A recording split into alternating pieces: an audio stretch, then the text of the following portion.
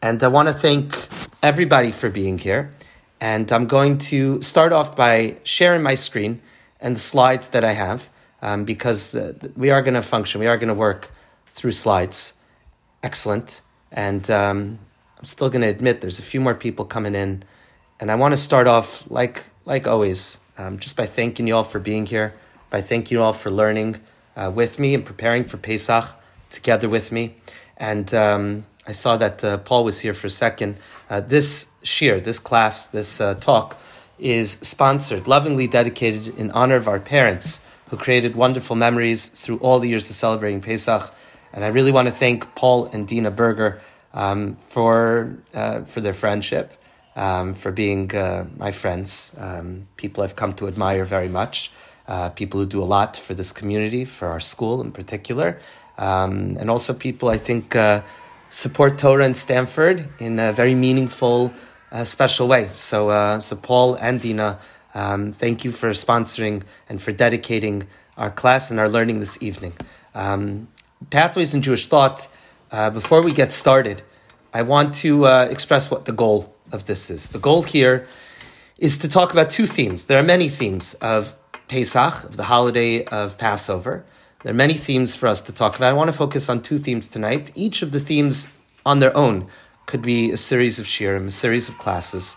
But I think that maybe just by touching upon them and by looking at them at the surface, really, and trying to scratch a little bit beyond that, that we'll get a real sense of what Pesach is all about. Pesach has a multiplicity of meanings, like every Jewish holiday. I say often to people that one of the most amazing parts of being a Jew is the miracle of the Jewish calendar.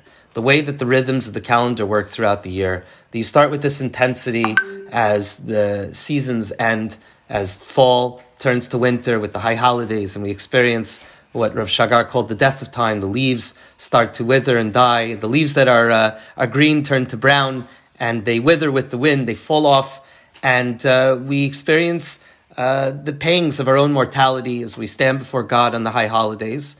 And then we move into winter, and in winter we have the light of Hanukkah as that first flicker, that first glow, that we still have holidays, we still have miracles that are present in our lives, despite how dark it might be outside and how cold it might be outside. And then following that, we enter into a time where Purim is around the corner. Before Purim, we celebrate the return of life to the world, the first budding of the trees on Tu B'Shvat. And then Purim comes and it talks to us about finding God within nature, within the natural world, finding God within, in between the lines of our existence. Of course, God is not mentioned in the Megillah, and we have to go out and search for Hamelech to find the king within that story, in mundane existence.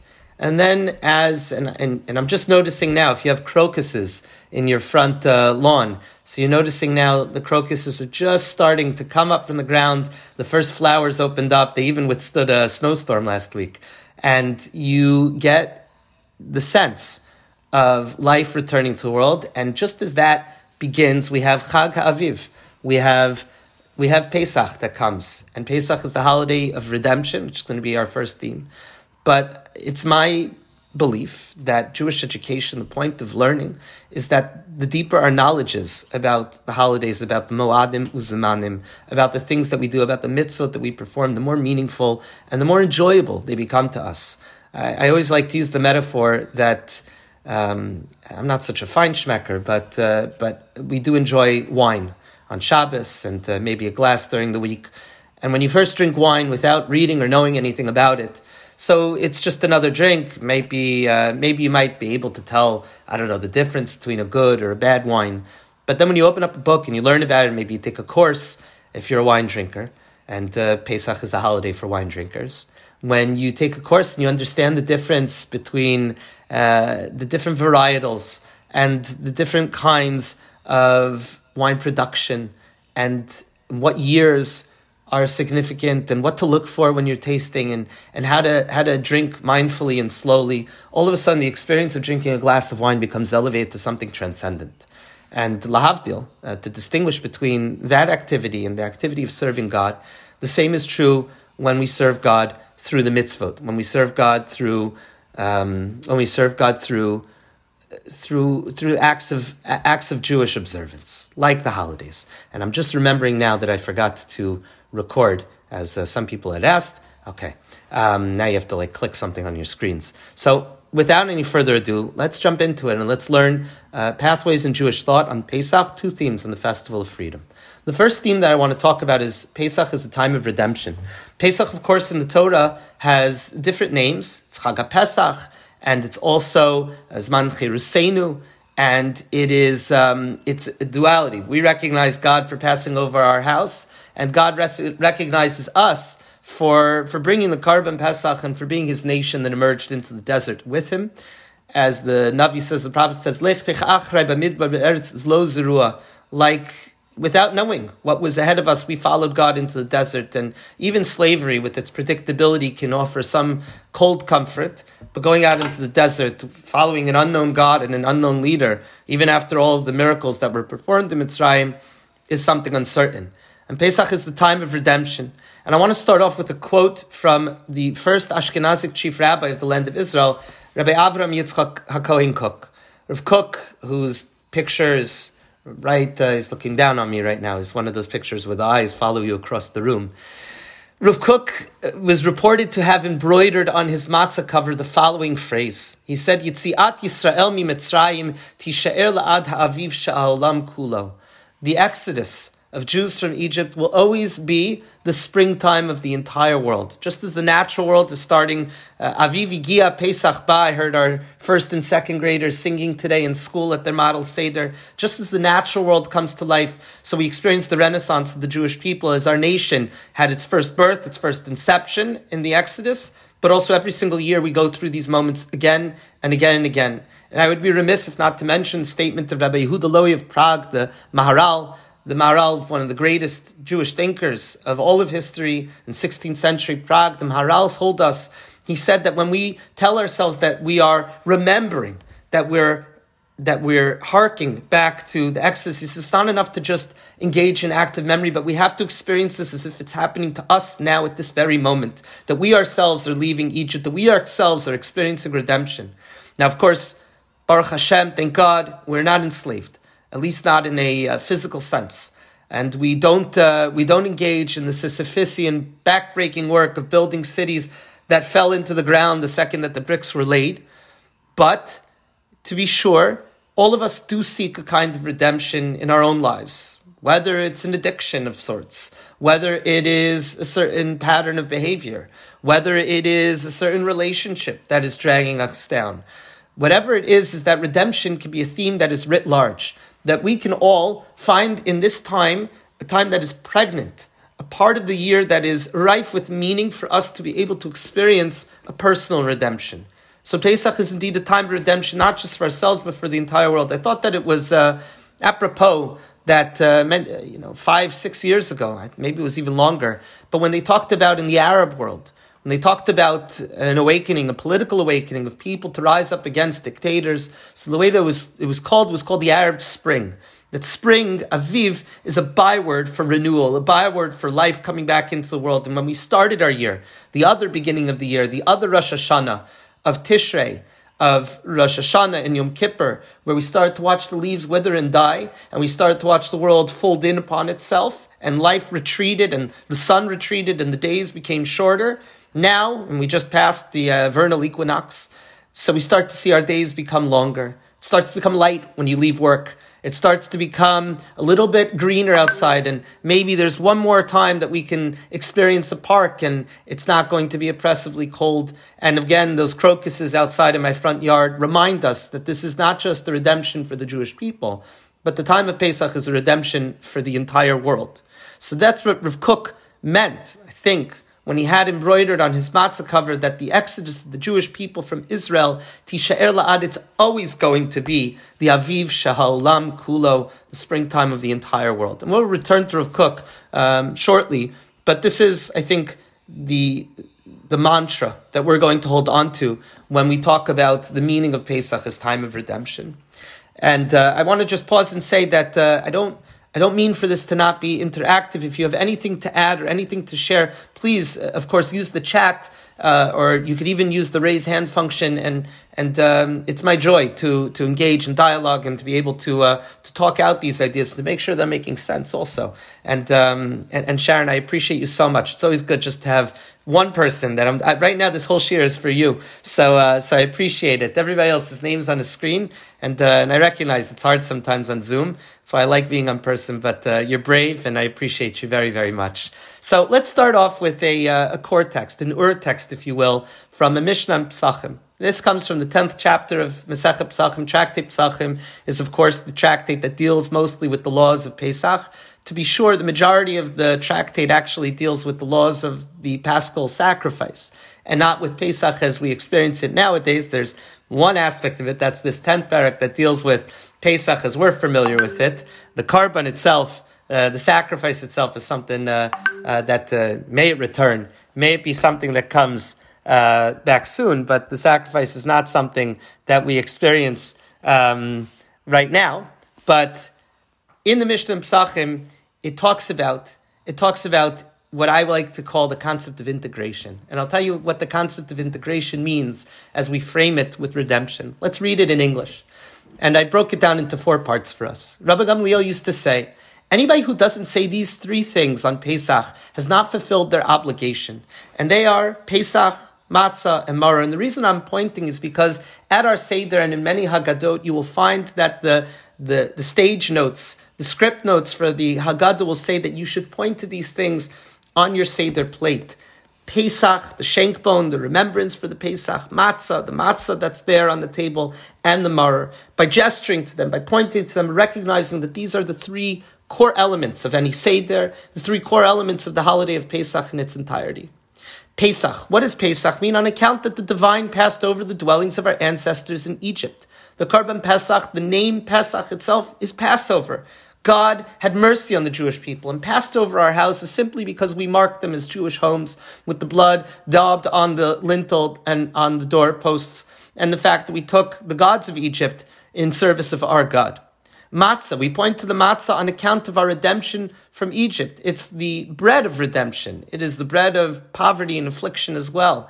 But it is the kind of symbol, the kind of sign at the Seder that incorporates multiplicity of meanings. And the matzah represents not only the poor man's bread, but also the redemption from Egypt. It was the bread we took on our backs with us. Maror is on account of the fact that the Egyptians embittered our lives. And we have these 3 elements together, and these 3 elements make up the 3 core elements of Pesach. And Rabbi Gamliel goes so far as to say, if you haven't said these things, if you haven't talked them out, then you're not fulfilling your obligations on Pesach. And then the bold, he says, in every generation, one is obligated to envision yourselves as having been redeemed from Egypt. In every generation, we have to see ourselves, and some people render it homiletically. It's not just enough to envision, but you have to reenact. And that's why in certain, I say now our Sephardic brethren, but the truth is that these customs have made their ways into many Ashkenazic homes as well, thank God. The notion of going around the table and walking around, as silly as it might seem, but to say I'm actually going through the motions, these motions are important in play acting this memory, this cultural memory that's been transmitted from generation to generation. And it tells us, the mitzvah is, and you shall tell your child on that day, saying, it is because of this that Hashem did for me when I came forth from Egypt. Me, I was taken out of Egypt. You were taken out of Egypt. And that's what we try and inculcate to our children. And finally, this realization causes us to have a paroxysm of thanks, praise, extol, exalt, adulate, venerate, worship, and give glory to the person, to Hashem, who performed miracles for our ancestors, and God willing for us as well. And then this is, it's got to be one of the most poetic endings to any Mishnah, but it says, from slavery to freedom, from despair to joy, from mourning to festivities, from darkness to great light, and from oppression to redemption. And the only thing we could say at the end of that is hallelujah. So what I mean by this is that there is an integration over here. There is something that we're trying to do. I'll stop the share screen for a second. I didn't see Tzvi and Paul also, and Dina. Thanks for being on the screen also. I'm sorry, I didn't see you. I appreciate you guys. I appreciate everybody here. What do I mean by integration? We have over here a story in this Mishnah. What Rabbi Gamliel is telling us is that these three core elements make up the key of what it means to be redeemed on Pesach. So much so that when you finish going through them, when you finish speaking them out, you cannot but help to explode in joy, explode in praise of God. So I like to think, and this is maybe my own take, so take it or leave it, and I think it's original, but I was telling my students this week when we were working through the Haggadah is that we have this rather strange part of the Haggadah where we have the great Hillel, the great elder Hillel tells us that this is what he used to do in the times that the Beis HaMikdash Hayakayim, when the Beis HaMikdash, when the temple was still standing. He used to take Pesach matzah and maror and he would wrap them. Might be a proof that matzah once upon a time used to be soft, right? He would wrap them together and have them in a sandwich. Of course, I'm talking about korach. And when I thought, and what I said to my students in the 6th grade, and, you'd be shocked at what students understand and integrate. You think you could only speak about these concepts to people who are older, but kids get this immediately, right? The notion is that what Hillel is telling us, it's more than just a sandwich. It's about the concept of integration. In psychology, especially the psychology of treating people with post-traumatic stress syndrome, is that there needs to be an integration of trauma.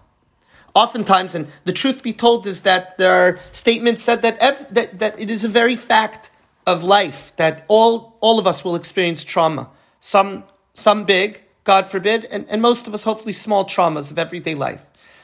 But what happens when trauma is unresolved, what happens when trauma is left as it is that one cannot leave that trauma. You stay stuck in it. Triggers, for me, I tell people all the time, my wife knows this very well, I need to sleep with lights on. It's just a thing. I need to sleep with lights on. I need to have, not just a nightlight, I need to have some sort of a light on in the house somewhere to help me out. And it took me a while and a lot of talking with people to realize that was a response to spending many nights in pitch darkness in the army at a mutzav, at some pillbox somewhere, and just, assuming that if somebody was going to be coming to get me, I'd be dead before I knew it. And we had been shown videos in our training of terrible attacks on soldiers that were standing in guard duty. And I realized it took me about 10 years to realize this. That was me having a traumatic response to something. My traumatic response to being left in the dark, standing and essentially waiting for somebody else to fire the first shot results in me having to keep my lights on when I'm going to sleep nowadays. What does that have to do with Korach? Korach says we had a trauma. The trauma is the maror, the bitterness of an entire nation enslaved, left in Mitzrayim, and we're not telling a children's story here, right? We're talking about infanticide, right? We're talking about labor that was designed to be humiliating, labor that was designed to be avodas perach. The definition, the Rambam Maimonides tells us that the definition of avodas perach, the backbreaking labor of the Jewish people in Egypt, was that it was labor that had no purpose or meaning. That was labor that was designed to shatter and to break the spirit. It's nice. We could say, work every day and every night and dig your hammers deep, but it was horrific. It was horrific for the Jewish people. And as we know, anybody that has Holocaust survivors in their family, or anybody that is a Holocaust survivor, knows that there is such a concept of intergenerational trauma, that the suffering and pain of the ancestors gets passed down through generations. It's why people hide their money in certain places, hide their money rather than entrust it to banks. It's why you always have the babka in the kitchen and you make sure the grandchildren are eating well because who knows what might happen next. That's maror.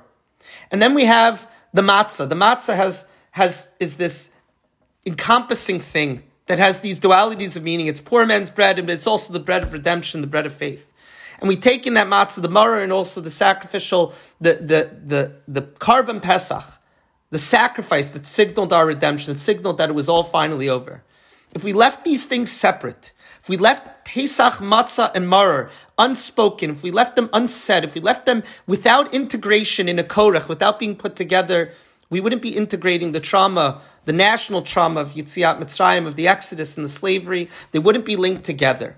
What Rabbi Gamliel is telling us, and what Hillel, I think, is telling us with the Korach is something profound. Is that redemption means that it's not just a one-time thing, but it's something that needs to be constantly processed and constantly thought over and mulled over in relation to the suffering that necessitated that redemption. That, I think, is the essence of this Mishnah, is the essence of what Rabbi Gamliel is telling us about over here. The integration of suffering and pain and trauma, and bringing that from despair to joy, from mourning to festive, from darkness to a great light, and from oppression to redemption. And on that we could say hallelujah. Now that redemption doesn't have to be something that is so profound and great, massive, on this big national scale of hundreds of thousands of people, a nation leaving from within a nation. It doesn't have to be that. In fact, there's a much more, I'm going to pronounce this word wrong, but I think a banal kind of redemption. I've heard people say banal, which I like more than banal, but I think it's banal. In everyday life, we also seek redemptions. There is a wonderful Haggadah, a really amazing Haggadah. I think my brother introduced it to me. It's produced by Mark Elaine Waknin. Mark Elaine Waknin is this individual over here. He is still alive. He is a French rabbi and continental philosopher. He's one of the great exponents of the philosophy of Emmanuel Levinas. This is his Haggadah. It's with these beautiful, beautiful artworks that are inside of it. I don't know if it's really available anymore, if it's still in print. I happen to have a copy if anybody wants to see it live. But they have in here insights that are really profound and beautiful illustrations as well. Let's read what Waknin has to say about everyday redemption. And I think if the concept of an exodus from Egypt and an entire nation might be something that is maybe a little bit more difficult to conceptualize, this certainly can be. He says the Haggadah is the story of the exodus from Egypt. Not only from a physical Egypt, but also, and above all, from the Egypt of banality of the day-to-day, where things lose their taste and meaning in their repetitions. In this way, the Haggadah explores the organized and organizing forces that work toward uniformity in a given society. Uniformity of thought, of feeling, and of being, of which the banal is the ultimate expression. Let's pause right here to digest what he's saying over here. Mitzrayim, in Hasidic thought, is associated with the word meitzarim. It means the narrow places. We say, for example, in Tehillim, Min ha-meitzar karasi ka'anani b'merchavya. We call out to God. He says, from the narrow places, God, please save us and answer us in the wide open expanses. All of us experience this kind of constriction in everyday life. I got angry tonight at my kids, right? That is because of the constrictions of everyday life. I'm not proud of it at all, but I recognize it as part of Mitzrayim, of everyday life. If I didn't have to deal with certain things, if I didn't have certain pressures, if I didn't have lachatzeinu, that is mentioned in the Haggadah, V'yar Hashem es onyeinu v'slachatzeinu, God saw the pressures of the Jewish people. If I didn't have this narrowness, this constriction, I probably wouldn't have reacted that way. And it sometimes feels quite repetitive, that all work and no play makes Jack a dull boy. Every single day that we experience these pressures, we experience this constriction, the ever tightening noose around us and around our psyches of everyday life, that the banal expression of everyday life, sometimes we forget that we need to be extricated from that. Now, some people, they might have a meditation practice that allows them to focus and to depart from that world. Some people might do this in unhealthy ways. They might turn to drugs, to alcohol, to negative experiences, to experience some sort of a break from that day-to-day where things lose their taste and meaning in their repetitions. And even, to be sure, Jewish life can have this kind of expression as well. I tell my students, we say the same words every day in tefillah, but if you don't add new meaning to those words every day, if you don't look at atachonin la'adam das, God, you bestow wisdom upon man, the same words that we say in every Shmona Esrei and every Amidah, and you don't think, today I have a test, and today I'm really concentrating on these words, today these words are different, so then there's going to be a problem. You're going to descend into repetition, what we call mitzvos anashim milumada. Right, just doing things and serving God through rote and repetition, which is ultimately an empty service of God. Maybe you're checking off boxes, but you're not experiencing the transcendence that Judaism and its mitzvahs are supposed to give to us, to bestow upon us. Waknin says that the Haggadah and Pesach jar us out of this. From the most basic thing of clearing our houses of almost all food, and maybe the shopping bills that we get sometimes might jar us out of that as well. But this is something that is meant to shake us awake and to say, okay, this routine, this repetition, you need to be redeemed from that. That is meitzarim, that is narrow places. He says the essential problem of the Beinol is the disappearance of the imaginary and of the dream. And because of that, the disappearance of projection towards somewhere else, towards another scene of projection, there's the very movement of a person's humanity. What he means is that if we don't stop, if we don't pause this repetitive aspect of everyday life, so we will get stuck. We will get constricted, the walls will close in, and we will not be able to extricate ourselves from that predicament. We'll find ourselves at the end of hopefully a long, happy, and healthy life and saying, well, that happened, that passed by. We'll find ourselves after many, many years of doing the same mitzvot, of going through the same things, of going to shul for the same Rosh Hashanah, of sitting at the Seder at the same time again, and these things will have lost their taste. Matzah again, and we keep on going back to matzah. Matzah is a profound symbol of this because it's bread. It is the most, not bread, it is the most elemental kind of food. It has really no taste. Now, if you're a connoisseur like I pretend I am, I maybe could tell the difference between Shatzer matzahs and between Borough Park matzahs and Pupa matzahs, which, you'll hear people say these are the best matzahs, but really, it's a tabula rasa. It's a blank slate.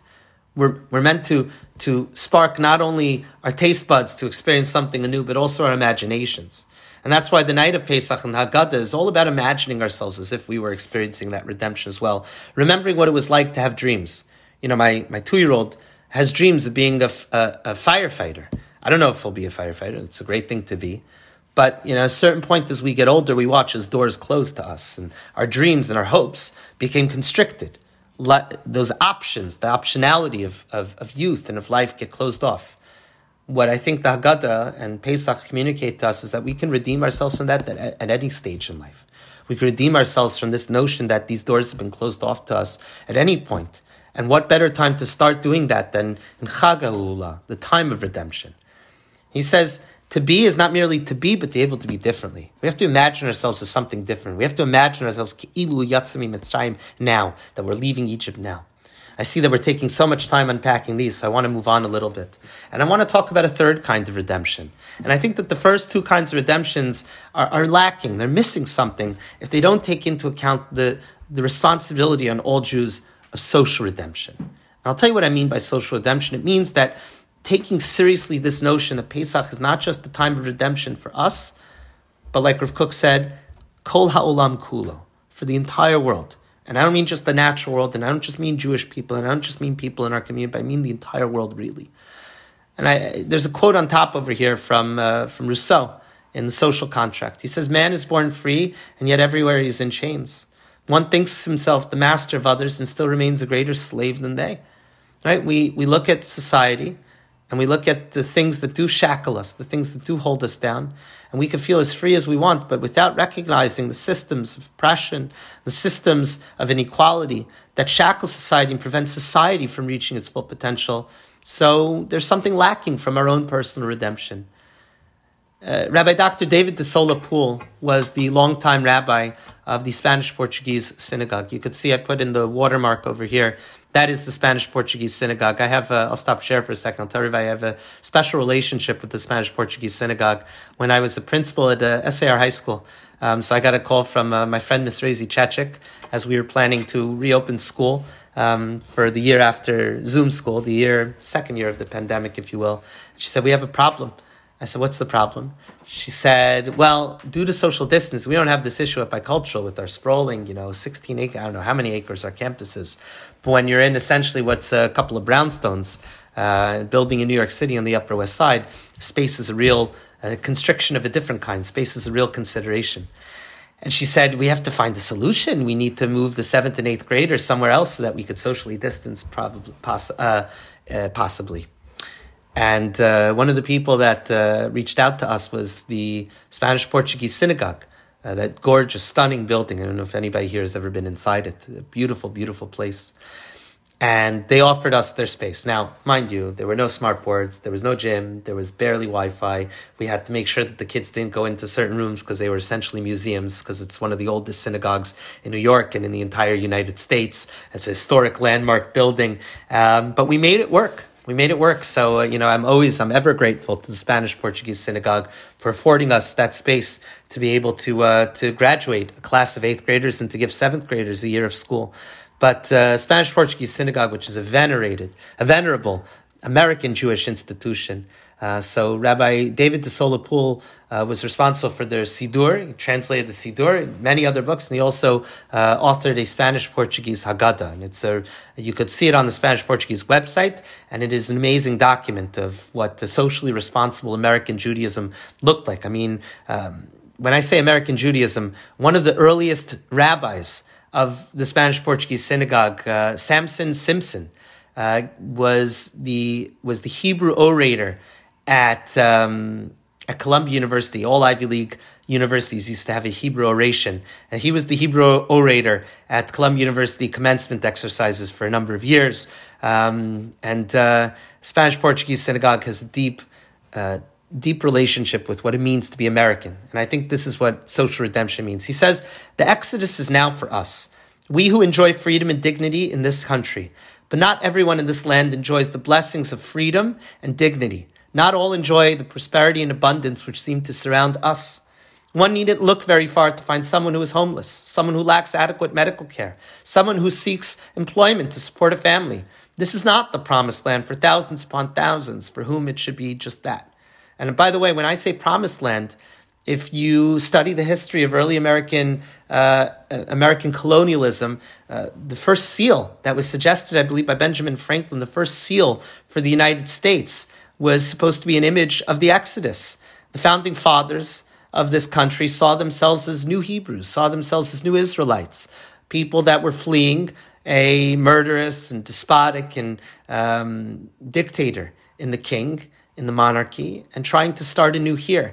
In fact, even before the founding of this country, early colonies adopted biblical sets of laws, biblical codes of laws. I believe that the Massachusetts Bay Colony used the Aseret HaDibrot, used the Ten Commandments as the foundation of the colony laws.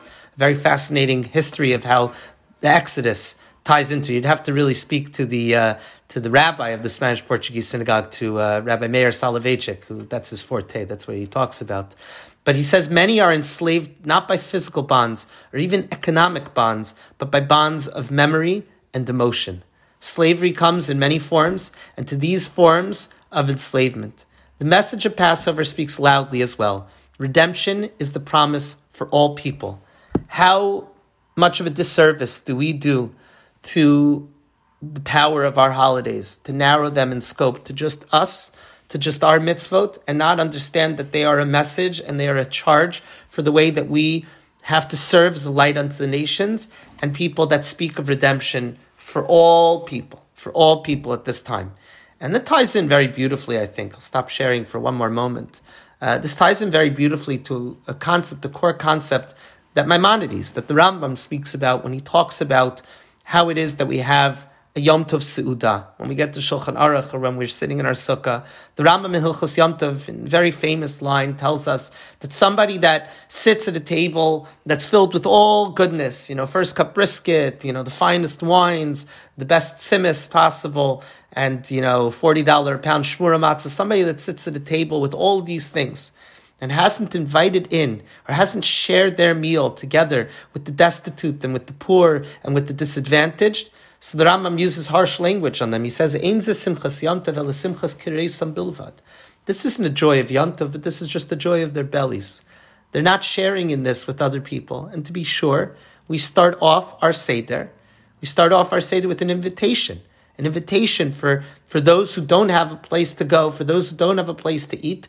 We start off our Yom Tov by inviting them and telling them to come and to join in our Seder together with us, to join in the Seder with us and to say, Halach ma'anya diachlu avasana bi'arad Mitzrayim. This is the bread of affliction that our ancestors ate in Egypt. Kol dichvin yisevichul. Anybody that's hungry, anybody that needs should come in and eat. One of my students said when we were talking about this, one of the students said to me, Rabbi Rosenfeld, isn't it weird that we're only inviting in these people by the third or fourth stage in the Seder? We've already done Kaddish, Orchatz, Karpas, and Yachatz. And now we're doing Magid, and now we're inviting them in? They've already missed a cup of wine. And they said to me, as only a middle schooler can tell us, and I see there's a comment in the chat, I'll get to that in a moment. They said, imagine that you're sitting at a table at lunch and all your friends are sitting there, and then when they finally see you, they say, oh, come. And you know that they arranged to sit at that table together beforehand. You don't want to sit there. You don't really feel like a guest. So what are we doing inviting them in after the Seder has already started? So another student came and said something brilliant. And I'm sharing it with you for the first time. I told them, what you say to me, I'm writing down in my own BCDS. This was a BCDS, not a BCHA Haggadah. But in this Haggadah, where we took notes on every single page of it, and I took down my students' notes also, I think you could probably see the question, right? So there's a couple questions over there for my students that I'm going to say over at my Seder. So another student responded brilliantly. She said, every day of the year, we have a mitzvah, we have a commandment of achnasat orchim, of welcoming in guests. At the Seder, we have a special aspect of this, of halach ma'ani, of inviting people in to experience magid, not the whole Seder, magid together with us. The part where we talk about ourselves experiencing poverty, ourselves experiencing destitution, ourselves experiencing the depravities of enslavement and suffering and what it meant to not know where your next meal is coming from. So it's at this time we can most identify with the predicament of those people. And it's for this time that those of us who might have a hard time inviting in somebody who's disheveled and might not have an invitation at the table and saying, you come and you experience this with us, because otherwise their words are lacking meaning. That's what it means to see Pesach in an expansive way, to see it for the entire world. I thought it was a gorgeous, beautiful response. Somebody said in the chat, and I'll just address this now before we move on, I think that the concept of light unto the nations, social responsibility, is one that we strive to achieve.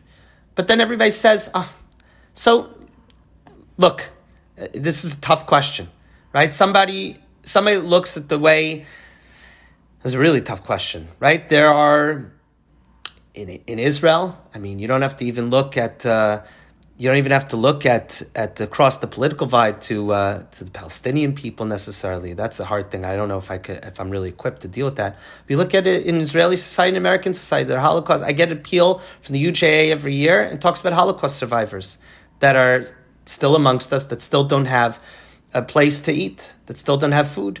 JFS, they sent out their, we have a box at Bicultural, but there's people that lack provisions, that lack enough for their Seder. What kind of a feeling do we have when we put food and we put our extras into that box and we know that somebody is not going to have this kind of a consciousness? This kind of a consciousness is something that's expansive. Can't speak for all Jewish people, but I think at least for myself, at the very least, being mindful of this elevates our Seder, elevates our experience of Passover to something a little bit more profound. I see that we're running out of time, and I guess when I said two themes, maybe I only went one theme, and I'll give you maybe a preview for next year. We'll talk about the second theme. But I want to talk about how this redemption is done. How is this redemption, right? So we've talked about what it means. How do we do it? And to turn to how we do it, I turn to one of my favorite Jewish thinkers, to Rabbi Tzadok Cohen of Lublin. And this is, I heard Rabbi Cohen speak about this on Shabbos a few weeks ago. This is Rabbi Tzadok Cohen of Lublin, just to give you a background, a little bit of who we're talking about. He died in 1901. Rabbi Tzadok was a student. He was a student of the Ishbitzer, of the Mei HaShiloach. Mei HaShiloach was a unique, profound, powerful Hasidic thinker, dealt with really difficult concepts of determinism, antinomianism, the religious mindset of the believer who's experiencing doubt. The Ishbitzer was an amazing figure. Tzadok HaKohen was a classic Talmudic genius and prodigy, but discovered Hasidus through the Ishbitzer. And his thought is some of the most exciting, profound, and amazing Torah thought that you can really encounter. It's life-changing stuff. So Tzadok writes in Tzidkas HaTzadik, in his magnum opus, the place where I think his work is most, his thought is most readily on display. It's aphoristic, it's made up of k'tayim, of different passages. And here's the very first passage in the Sefer, and I guess we'll end with this. Maybe I'll give you a little preview for next year. I said two themes, we only got to do one. I hope that's okay. He writes in Tzidkas HaTzadik, he says, redemption means work. It's not enough just to feel it, but we could actually achieve it. He says, and I'm going to read the Hebrew in full. The very beginning of a person's entry into the service of God needs to be in haste. Now, chipazon, by the way, this word is the way that we're described. Our ancestors left Mitzrayim in haste. There's no time to wait. You got to move. You got to get on the road. And he says, "Kamoshe matzinu bePesach Mitzrayim." In that very first Pesach that we're harking back to on Seder night, shehinachal b'chipazon. The Pesach, the carbon was eaten hastily. We left hastily. The matzah was baked hastily. But that's different, however, from Pesach Dorot, from Pesach for subsequent generations. Pesach in subsequent generations is different. Why? The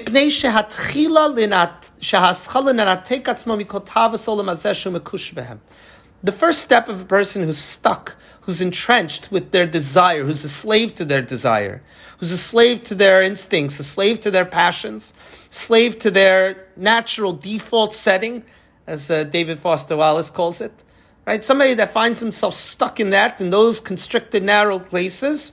So the first move is not really to contemplate too much, not really to deliberate too much, not really to be very slow with it, but you have to run and disconnect yourself from it in one fell swoop, cold turkey. And then afterwards, tzarich lishmar harega, you have to hold on to that moment, you have to keep that precious moment. Shemisorer bo ratzon Hashem lachpoz alos haregel maher latzeis mehem ulai yuchal. You take that moment of inspiration, you say to yourselves, I'm not going to smoke anymore. I'm just not going to do it anymore. I'm not going to eat that junk food anymore. I'm going to exercise. I'm not going to be sedentary anymore. That's just in the physical realm. I'm not going to resort to anger so easily. I'm not going to be so lazy. I'm not going to hit that couch and turn on that screen, but I'm going to write that book that I meant to write. I'm going to call that person I meant to call. I'm not going to fight with that person that I always fought with. I'm going to change that relationship. That moment of inspiration, whether it was a talk or something we saw or a scare, something, whatever it was, to hold on to that moment, lishmor. Right? We talk about shmura matzah. We have to protect that matzah. We have to protect that moment. We can't let that moment leaven. We can't let that moment start to rise and become something else, something different and filled with hot air entirely. But we have to hold on to that moment so that it lasts. L'chboz alav, to constantly go back to that, to say, this is why I'm doing this. This is what I'm doing this for. Ulai yuchal, he says. Rav Tzadok says, maybe you'll be able to break those shackles. Charkach, and afterwards, shuv yelich b'metinas v'la'at gedin Pesach Dorot. Afterwards, then you can focus on what it means to go slowly, to walk. The Jewish people left Egypt in one night. It took them 49 more days to get to Har Sinai. Each stage, it's how we experience Pesach, and then afterwards, Sfirat HaOmer, counting the Omer day by day, step by step, little by little, piece by piece, in order to be able to accomplish something. So Pesach Mitzrayim, if you look at the chart that I made, these two spiritual models, there's inspiration, you disconnect from the past, it's a seshura, it's a break, it's alacrity and it's haste, and then it allows us to approach a Pesach Doros, Pesach for generations. That's work of perspiration, of connecting ourselves constantly to that initial moment. It's deliberate and it's slow. And if you accomplish that, if you do that properly, so then maybe you'll be able to experience a true redemption. You'll be able to experience both the personal redemption, a redemption that we expect for our people, a redemption that we expect for our country, for the world. Right? It's hard to imagine what that redemption might look like with so much strife and discord and chaos all around us. But you have to believe it. You have to look at Pesach. You have to take that moment of Pesach. Maybe Pesach leaves us with that taste in our mouths, taste of matzah that says this tabula rasa, this blank slate could be anything.